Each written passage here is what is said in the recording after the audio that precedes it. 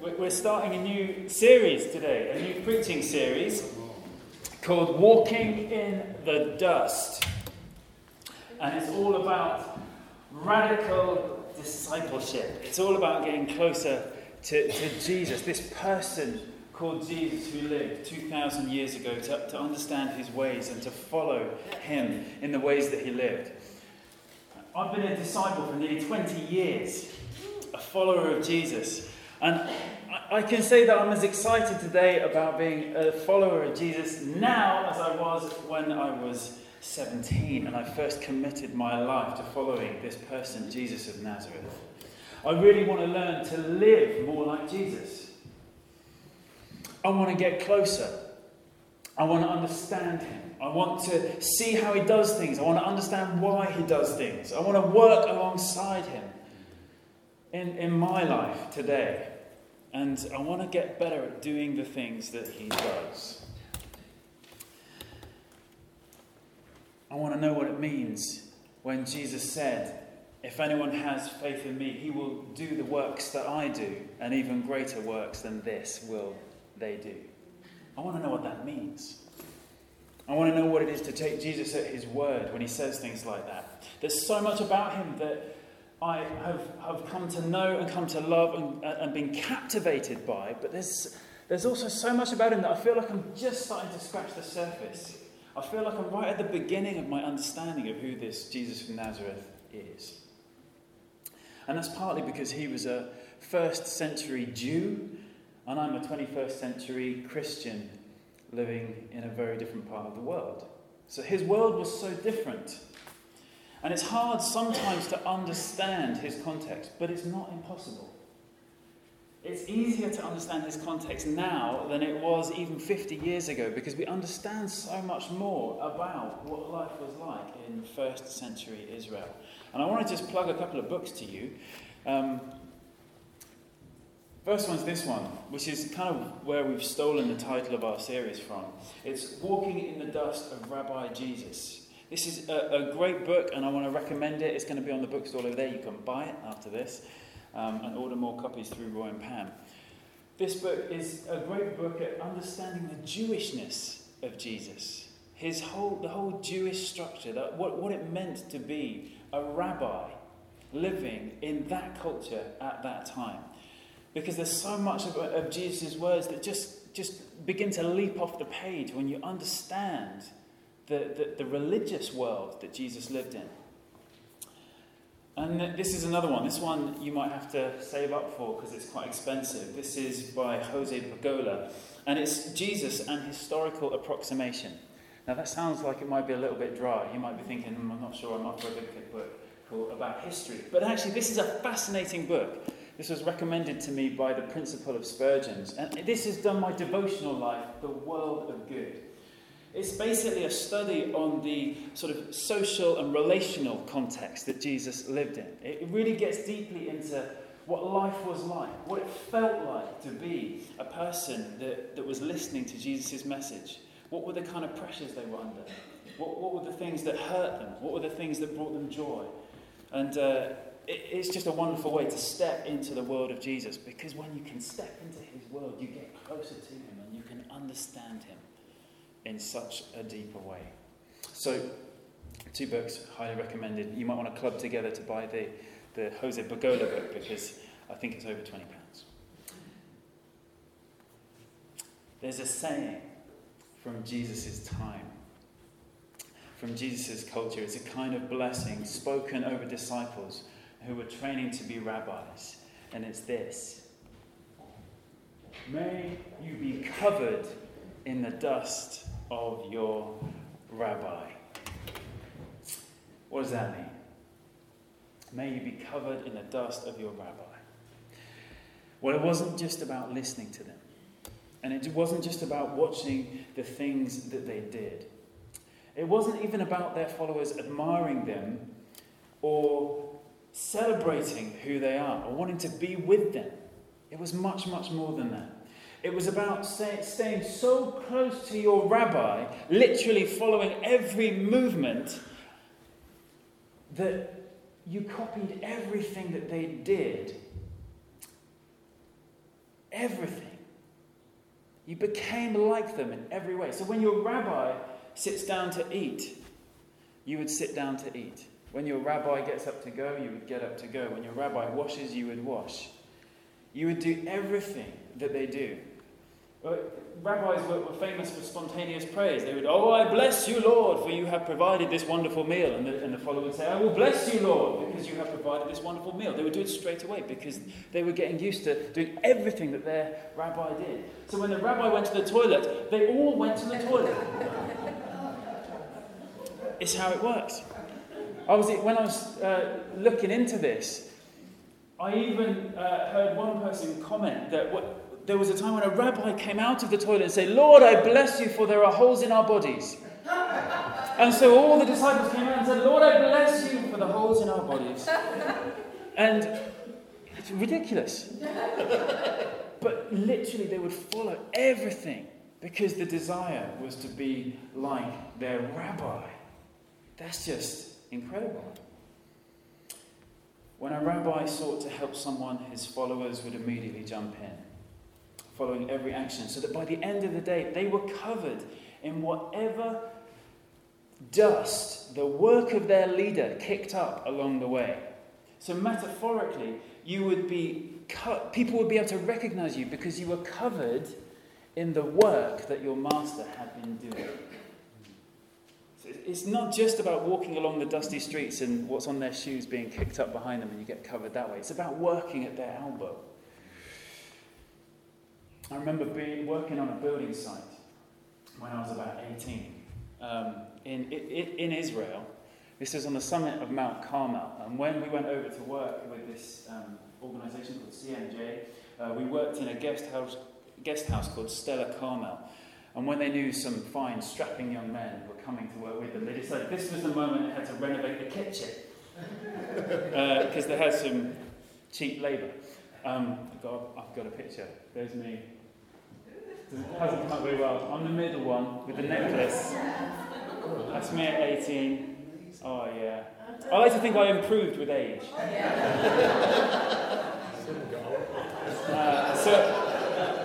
That was the guy in the fetching brown shirt. That's my friend Mike, who I was at Stella Carmel with, and we were the labour.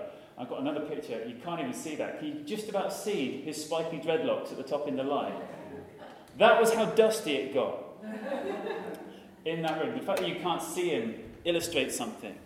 Because when we got there was a foreman that was leading this project to renovate the kitchen called Mike Hirsch. Now, Mike Hirsch was from Colorado, and he was just the most amazing mentor ever. He was brilliant. And what he'd do is he'd bring us into the room that we were going to rip up. Everything had been cleared, but we had to put in new services into the floor, new drains and things like that. And he would hire these enormous pieces of equipment. And then he would give them to us and just let us do it. And we were 18. So I remember the first day of going in, we must have been there for about 2 days only. A bit of orientation, and then we were straight into this work. And so we turned up, and he just took out this massive petrol cutter. And over here, the discs are about 12 inches. This was like about a 15-inch disc. It's something you get in the Middle East. And I remember him firing it up. And then he just sort of handed it to us. And there were some lines on the floor. He said, "Cut them, 6 inches deep." And I remember thinking, does he know that we don't know what we're doing? And he also bought this massive pneumatic drill, road working drill. Like that. It weighed an absolute ton. And so one of us had to cut down the channels, and the other one had to rip up the bits in between. And he just left us to it. We thought this was hilarious. And I remember you had to really sort of put your elbow into your knee to get this cutter to go down, because if it bit into the concrete, it would kick you so hard you'd nearly fall across the room. So you had to really anchor your body and just try and not wiggle, because if you wiggle, it bites and you're off. But I loved it. Now I know that when you do that and you're using a disc cutter, it helps for your mate to be pouring a bit of water because it keeps the dust levels down. But then we didn't know that. So the room just filled and filled and filled with dust. And we've got our masks on, we've got our breathing apparatus, we've got ear defenders, but we just kept cracking on and see if we could get through this trench. And I remember Mike Hirsch used to stick his head around the door from time to time just to see we were still alive. And then he'd go back and crack on with what he was doing. And by the end of the session, when we came to a break time, he'd say, right guys, down tools. We put our tools down, we come out, and we were just head to toe white with concrete dust. Now, when we went in there, we all had different clothes on. You could tell who we were. When we came out, you could barely tell the difference in who was who. Sort of. Well, he was about 5 foot with a beard and bald head. And my friend Mike was very skinny with dreadlocks. But apart from that, we looked identical when we came out because we were the same. That's what it means to be covered in the dust of your rabbi. You're so covered head to toe in the same work that it's almost impossible to distinguish between you. Because you can just tell you spent time doing the same things and being the same person as your rabbi. It was an amazing time. That's what I want. I want to be covered in the dust of my rabbi, Jesus, to the point where I look just like him. That when people encounter me, they can tell that I've been with Jesus. Because the first disciples of Jesus were known exactly in this way. Why don't you turn to Acts and chapter 4.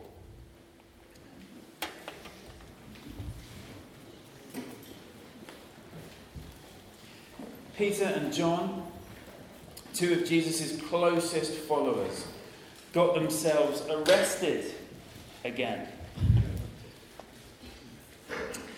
The priests, this is Acts 4 and from verse 1. The priests and the captain of the temple guard and the Sadducees came up to Peter and John while they were speaking to the people. They were greatly disturbed because the apostles were teaching the people, proclaiming in Jesus the resurrection of the dead. They seized Peter and John because it was evening, and they put them in jail until the next day. But many who heard the message believed. So the number of men who believed grew to about 5,000. Who does that remind you of? The next day, the rulers, the leaders, and the teachers of the law met in Jerusalem. Annas, the high priest, was there, and so was Caiaphas, John, Alexander, and the others of the high priest's family. They had Peter and John brought before them, and they began to question them. By what power or what name did you do this? They just caused the lame man to walk. Then Peter, filled with the Holy Spirit, said to them, rulers and elders of the people, if we are being called to account today for an act of kindness shown to a man who was lame, and are being asked how he was healed, then know this. You and all the people of Israel, it is by the name of Jesus Christ of Nazareth, whom you crucified, but God raised from the dead, that this man stands before you healed. Jesus is the stone that you builders rejected, which has become the cornerstone. Salvation is found in no one else, for there is no other name under heaven given to mankind by which we must be saved. When they saw the courage of Peter and John and realized that they were unschooled, ordinary men, they were astonished, and they took note that these men had been with Jesus. They were covered in the dust of their rabbi. They had become just like him. Even their enemies recognized this. So in just 3 short years, they'd gone from being obscure, unimpressive teenage fishermen to unmistakable imitations of Jesus himself. That is a steep learning curve. In fact, Jesus took ordinary people through a training program that was perhaps the most effective development program in history. This was amazing. How? How on earth did Jesus do that? Take these second-rate fishermen and make them people that even their enemies recognized were so much like Jesus. Well, it begins with a call to follow. And I need us to understand what this call was really all about. We're going to look at Mark in chapter 1. So why don't you turn there? Verses 14 to 20.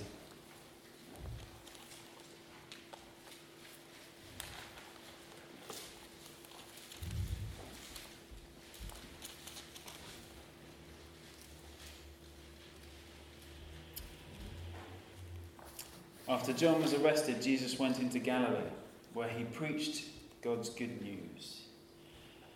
The time promised by God had come at last, he announced. The kingdom of God is near. Repent of your sins and believe the good news. One day, as Jesus was walking along by the shore of the Sea of Galilee, he saw Simon and his brother Andrew throwing a net into the water, for they fished for a living. Jesus called out to them, "Come and follow me, and I will show you how to fish for people." And they left their nets at once, and they followed him. A little further up the shore, Jesus saw Zebedee's sons, James and John, in a boat, preparing their nets. He called them at once, and they also followed him, leaving their father Zebedee in the boat with the hired men. Does anyone think that sounds weird? Why do they just drop their nets and follow Jesus? This was their livelihood. This was their family business, the family trade. And yet, as soon as this guy, Jesus, comes walking up the beach and says, "Follow me," it's like they just drop their nets and go. And I'm not sure the movies about this moment really help, because they show Jesus as this amazing, mesmerising man with flowing hair and piercing blue eyes saying, "Come, follow me."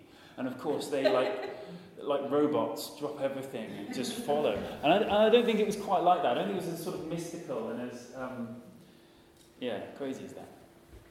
But there's something going on here. Why do they just drop their nets and follow? And why doesn't Zebedee call his sons back? If he's got these great fishermen's sons that are helping him with the family business, why isn't he like, "Oi, where are you going? What about the nets? What about tonight's catch? I'm going to be fishing on my own." He doesn't. He just lets them go. What is happening in this moment? Has anyone seen the Numa Dust? The Numa series? Rob Bell, a few years ago, developed a series of short films called Numas. And there's one called Dust. And in that Numa Dust, he explains something of what's going on here. He explains the stages of school for Jewish kids. Now, if you were James or John or Simon and Andrew, you would have started your life in a good Jewish family, going through the school process before you became a fisherman. Now, before 5, they taught them all kinds of Bible stories, as we might do with our kids. They taught them the stories of the past, and they taught them the importance of the scriptures. But when they reached about 5 years old, they would start in their first stage of schooling called Beit Safar. Now, in Beit Safar, the first day of school was amazing, because the teacher that would be teaching them would take their slates that they were going to write on, and he would cover their slates with honey. And before he taught them anything out of the Torah, he would ask them to lick the slates clean. And this was the most exciting thing ever. They didn't have crunchies. Honey was the most expensive, the most delightful, the most extravagant, the most brilliant thing you could possibly have in that culture. And so it was a rarity. They hardly ever had it. And now they had a whole slate dripping with honey. And the idea is they wanted these kids to know that this was the most important, the most exquisite, the most delightful thing that they could possibly do, was to take in the Word of God. So that they'd start with that the Word of God may be dripping from their mouths like honey and may taste amazing for their life. And they treasured it in that way. What a great way to start school. In Beit Safar, they would memorize the first 5 books of the Bible by the age of 10. So it's Genesis, Exodus, Leviticus, Numbers, Deuteronomy, memorized by the age of 10. Now you might say, man, kids must have been different back then. Well, I'm not so sure they are, actually. I think our kids have got a tremendous capacity to learn. I remember being in that kind of age band, and some of my friends knew of literally every single pixel and detail on the whole of Super Mario Brothers. And they could, at every single level, they know everything that was going on, every mushroom that was going to enter the screen at any one point. They knew exactly when to jump, when to move, whatever, because they were obsessed with it. It was the same as Sonic the Hedgehog. You know, people knew everything about that. And there was just so much detail on there, yet it was all memorised. And which of us that are in our 30s doesn't remember the whole theme tune to Fresh Prince of Bel-Air? Come on. We've got brains that are able to absorb this stuff. We just absorb different stuff. I remember being able to quote the entire script of Robin Hood, Prince of Thieves. Because when I was ill, that was my Paulie film. Does anyone have a Paulie film? When you're ill, you go back and watch the same film. But when I was about... Sound of Music. Man, there you go. Each to their own. Brilliant. I think Mary was quite into that as well. This was when I was sort of 7 or 8. I knew the whole of Robin Hood, Prince of Thieves. And actually, we've got a tremendous ability to memorise. Well, anyway, these kids, they would know the whole of the Torah, the first 5 books of the Bible, most of them, by the age of 10, except for the ones that didn't quite make it. But if you made it and you were the best in your village, you could move on to the next stage, which was called Beit Talmud. And from ages 10 to 14 years, you'd learn the whole of the rest of the Hebrew scriptures. So the law and all the history books and the prophets, everything from Genesis to Malici, the Italian prophet. All the way through. And you'd also learn the oral traditions as well. So there was tons and tons of extra stuff, even outside of the Bible, and you'd learn all of that memorized by 14. And if you were the best of the best, you might go on to the next level, which was called Beit Midrash. And at this point, you would seek out a rabbi that you most admired. And by the way, rabbis were the coolest people ever in that time. They were like the celebrities. Everybody wanted to be like the rabbis. They would do crazy things to try and illustrate the word of God. They'd set things on fire and smash things, and kids loved them, and they were just seen as absolute celebrities. When a rabbi came to a village, the whole village turned out to hear what they wanted to say. There was hardly any of them, and they were like top of the tree. It was the highest position you could ever hope to achieve as a young Jewish boy. I'm sorry for the girls; they were kind of seen a little bit second rate at the time. But that was the pinnacle. And you would go to a rabbi, and you would ask that rabbi, if you could be a follower, and they would grill you. They would take you through the worst possible grilling of the scriptures, because what they do is this: they fire a question at you to see if you knew something in the scriptures. And in order to show the rabbi what you knew, you wouldn't just quote the scripture. What you do is you would show them that you understand the scripture by mentioning something to do with the scripture before and the scripture after, but in the form of a question back to the rabbi. And then they would come back on that, and they would do this for hours, flying questions back and forth. And that's how good you've got to be, mind-blowingly good. And that's stuff to do with the oral tradition and the whole of the Hebrew scriptures. So if you do that back and forth for a long time, and if you were the best of the best of the best of the best, the rabbi might say to you, okay, take my yoke upon you. You can follow me. Okay? And they were in. From that point forth, they were training as rabbis. If you were not good enough, if you were pretty amazing, and you had it really together, but you didn't have quite what it took to be like that rabbi. They'd say to you, look, you're good, but I'm afraid you're not good enough. Go home and ply your trade. Okay? That is the levels of it. So I want you to understand what's riding on this moment for any young student that has come all the way through the first 3 levels, and what significance and power there are in those words, follow me. Everything changed in the world of those young people. Everything became possible for that young person the moment a rabbi took them on and said, basically, yes, I think they've got what it takes. They can be like me. From that point, they take a whole new status in the community, because everyone would know that they were the specially selected ones for rabbinical life. Now can you understand why Peter and James and John and Andrew just dropped their nets and followed? You see, when Jesus was walking up the beach, they weren't following another rabbi, which basically said they didn't make the cut, they didn't make the stages. They were the B team. They were the ones that had been told to go home and ply your trade. So when Jesus came walking up the beach and called to them and says, "Come follow me," this was a massive moment for these young men. Can you understand why Zebedee didn't call them back? It's like a dad on a market stall selling fruit and veg in the heart of Manchester, who has just had his son come to work with him because he's dropped out of school, and then somebody coming up to him and saying, "How would you like to play for Manchester United?" The dad would just be over the moon, unless he was a City fan. He would be over the moon that his son had got this break. He wouldn't be saying, "No, come back, I've got potatoes to carry to cars." He'd be saying, "Son, you're the best thing ever. This is amazing." You know, if Zebedee was around in our day, he'd probably got a t-shirt printed saying, ask me why my sons aren't with me today. Because he'd want the whole community to know that his sons had made the cut, that a rabbi thought that they were good enough.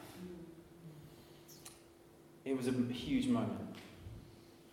Now, when a student agreed to follow the rabbi, they would accept that rabbi's particular interpretation of the Torah, which is the law of Moses.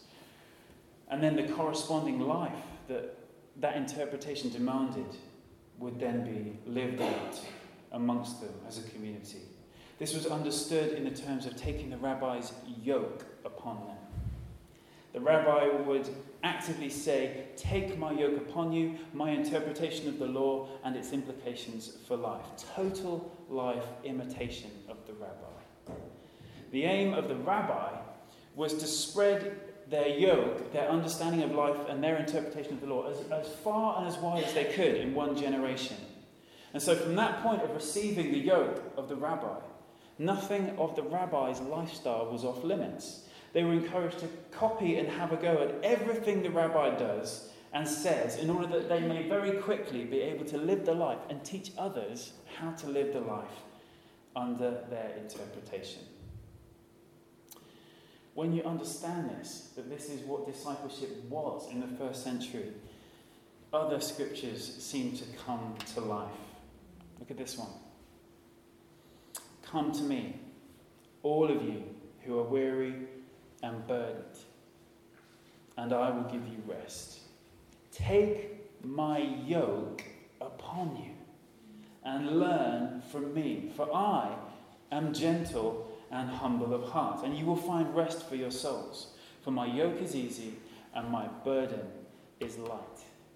Take my yoke upon you. I want you to take everything that I am, everything that I believe, all of my interpretation of the scriptures and the lifestyle that goes with it, in every detail, take it upon you, because I believe that you can do what I can do. That is profound. Eugene Peterson put it a different way. It's on the wall. It says, "Walk with me and work with me. Watch how I do it. Learn the unforced rhythms of grace. I won't lay anything heavy or ill-fitting on you. Keep company with me and you'll learn to live freely and lightly." I love that verse. That's why it's on the wall. It's amazing. Amazing. Jesus wants us to be the ones who are the privileged ones that hear those profound words. Take my yoke upon you. What about this one? "Very truly, I tell you, whoever believes in me will do the works that I have been doing." Goes on to say he'll do even greater things than these. Jesus, like every rabbi in his day, has full expectation that his followers will do everything that Jesus demonstrates in his ministry. Everything in the Gospels. And the faith of the rabbi in his followers becomes the confidence in the followers themselves. Could you repeat? Yeah. The faith of the rabbi in his followers becomes the confidence of the followers themselves. The fact that the rabbi believes that these followers can do and can be just like their rabbi invests the followers with incredible confidence because the rabbi believes I can do it. From the moment the rabbi says those precious words, follow me, the followers step out in confidence because the rabbi has total faith that they can do what he does. And so to refuse to step out is a question of the judgment of the rabbi. And you don't want to do that. You don't want to say, I don't believe you. When you look at me and you see that I can be like you, I'm not sure about that, so I'm not going to try. There's no room for that as disciples in Jesus' day. You had to do whatever you saw the rabbi doing. So when you get this, you begin to understand other parts of the Bible as well. What about Peter stepping out of the boat? This is in Matthew 14.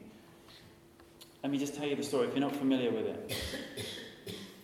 In Matthew chapter 14, there's this moment where the disciples are all in a boat. They are going across the lake, and the wind picks up, and the waves pick up, and they're straining at the oars. And while they're trying to get to the other side of the lake, they see Jesus coming towards them, walking on the water. And at first, they think it's a ghost, so they really freak out, and they're terrified because of what they're seeing. And until Peter pipes up,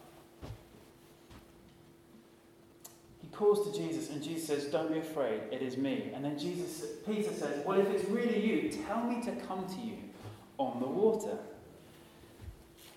Interestingly, this is a bit of trivia, rabbinical trivia.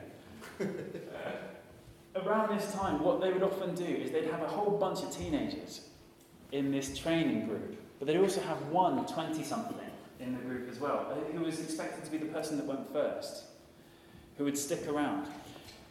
Peter was probably that 20-something amongst the 12. He's probably in his mid-20s.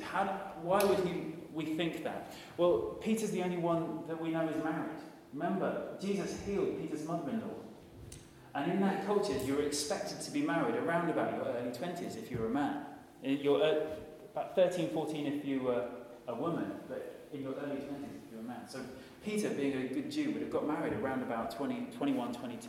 He's the only person amongst the disciples that was probably married. Probably meaning that all of the others were younger than that. These were teenagers. These were dropout teenagers, which is encouraging for all of us.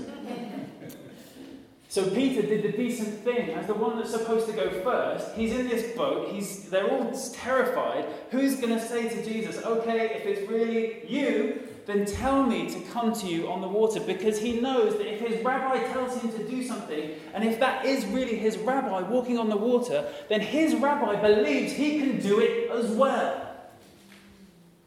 That is the confidence that Peter steps out of the boat with. Where is Peter's faith?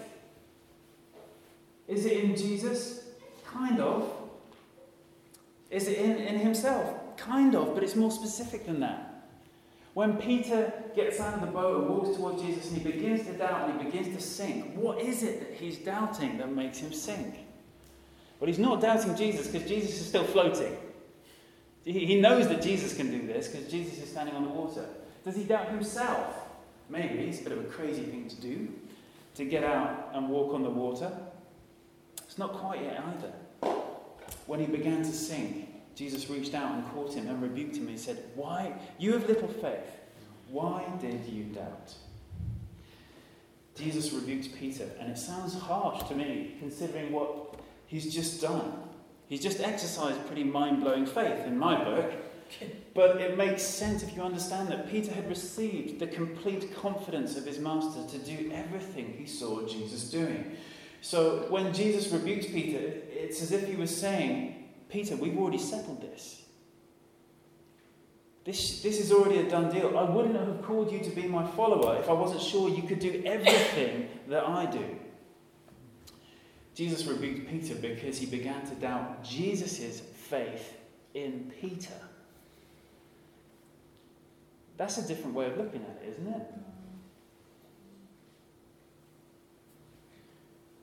it?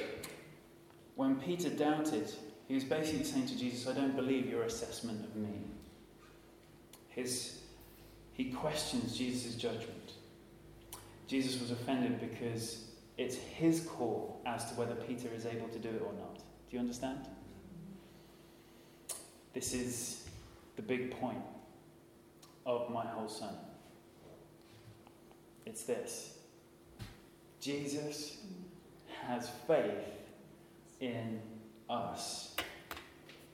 So often we read passages like this and we question ourselves about having enough faith in Jesus. Have I got enough faith in Jesus to step out of the boat of my own life and to walk on water? Do I trust him enough? Do I think he's wonderful enough? But that's not really the question here. The question here is, does Jesus believe in Peter? Should we spend less time asking, have I got enough faith in Jesus? And more time reminding ourselves that Jesus has faith in us?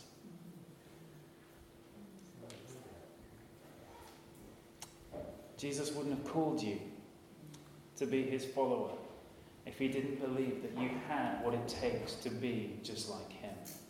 Our whole relationship as followers of Jesus is to be based on that fact that he has asked me to follow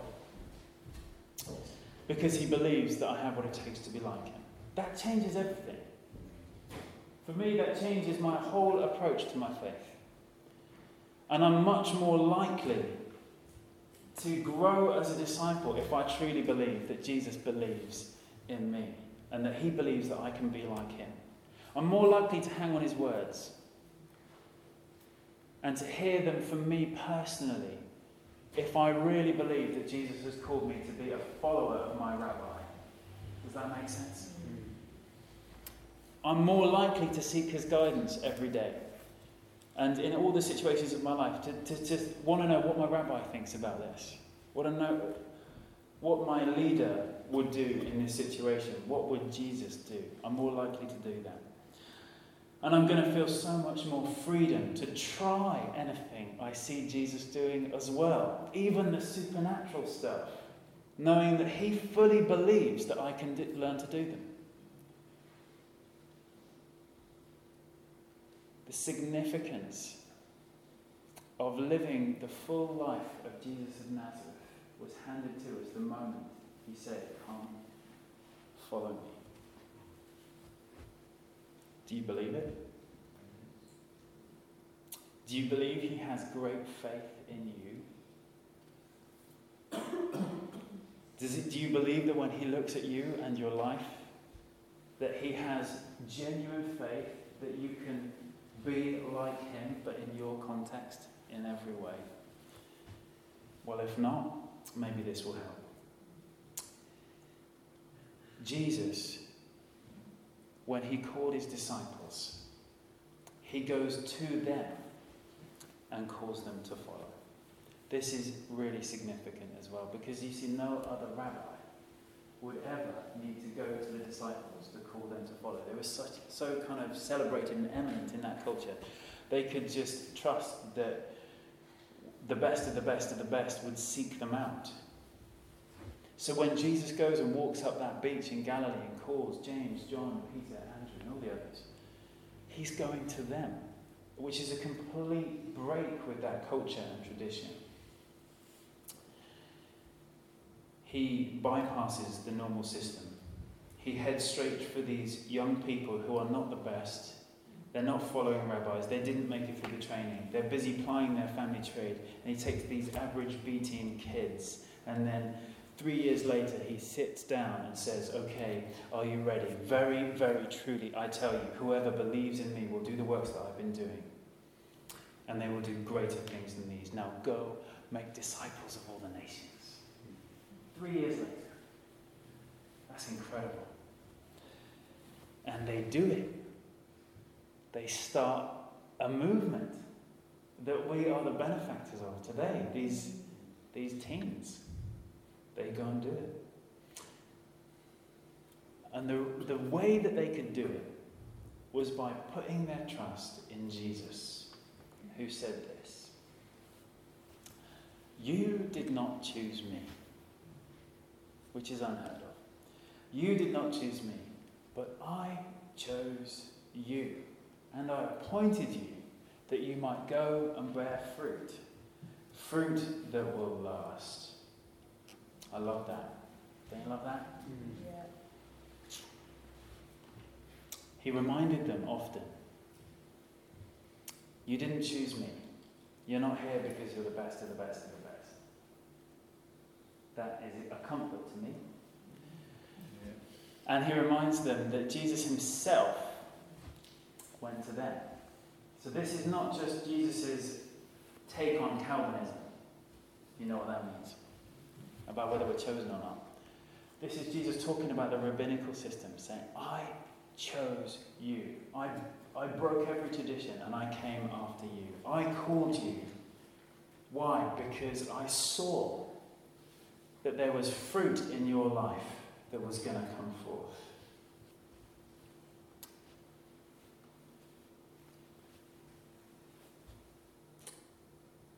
Put your trust in what Jesus sees in you. That's what he was really saying to them. And I think that many of us have missed this understanding of what discipleship is. It's a wonderful privilege. And it's intensely practical. Many of us have settled for a kind of discipleship that admires Jesus from a distance. We appreciate him. And we love him for what we see him doing. But we've never felt any expectation from the Lord to watch closely and then to try everything. And maybe we've never let that sense of chosenness really sink into us. True discipleship, as Jesus understood it, was to learn by doing.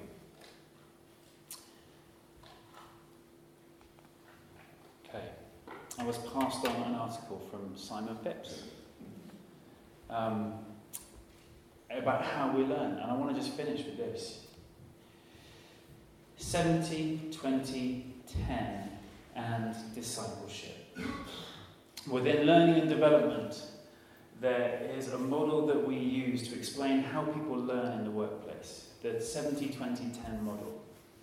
The model says this, that 70% of our learning occurs through practical means, through people just doing their jobs. Experimenting, risking, failing, and reflecting. 20% of learning occurs through social interaction with others, coaching, mentoring, blogs, social media. 10% of our learning occurs through formal learning, which is like courses or e-learning, etc. The numbers themselves are very contested, and let's be honest, research will never lead to perfectly round numbers like this, but for me, the exact numbers are not really the point. The point is, people learn best by using a variety of methods, but people learn most by actually doing things, practically, by risk, experimentation, failure, and reflection. For me, this is what the 70-20-10 model has to teach us about discipleship. As Christians, we spend so much time and effort on books, seminars, sermons, Bible studies, and conferences that we forget that discipleship is primarily about doing. Doing the work that we've been called to do. Loving people, caring for people, serving people. It's through this doing, this serving, that we learn who God is and that God is love. It's true that we are human beings and not human doings, that our value is not determined by what we do. But if we want to move forward in discipleship, if we want to truly be learners, then we must step into the realm of doing. I understand that for many people this is a difficult realm, for those with depression or social anxiety or physical disabilities. But I believe that each of us, in small, persistent ways, can exemplify love where we are and can make someone's day a bit brighter and share the love and hope that lives within each of us. So while the 20 and the 10 are important, the seminars and the conferences and the books and the sermons, it's the 70, the doing, that truly helps us to become better disciples.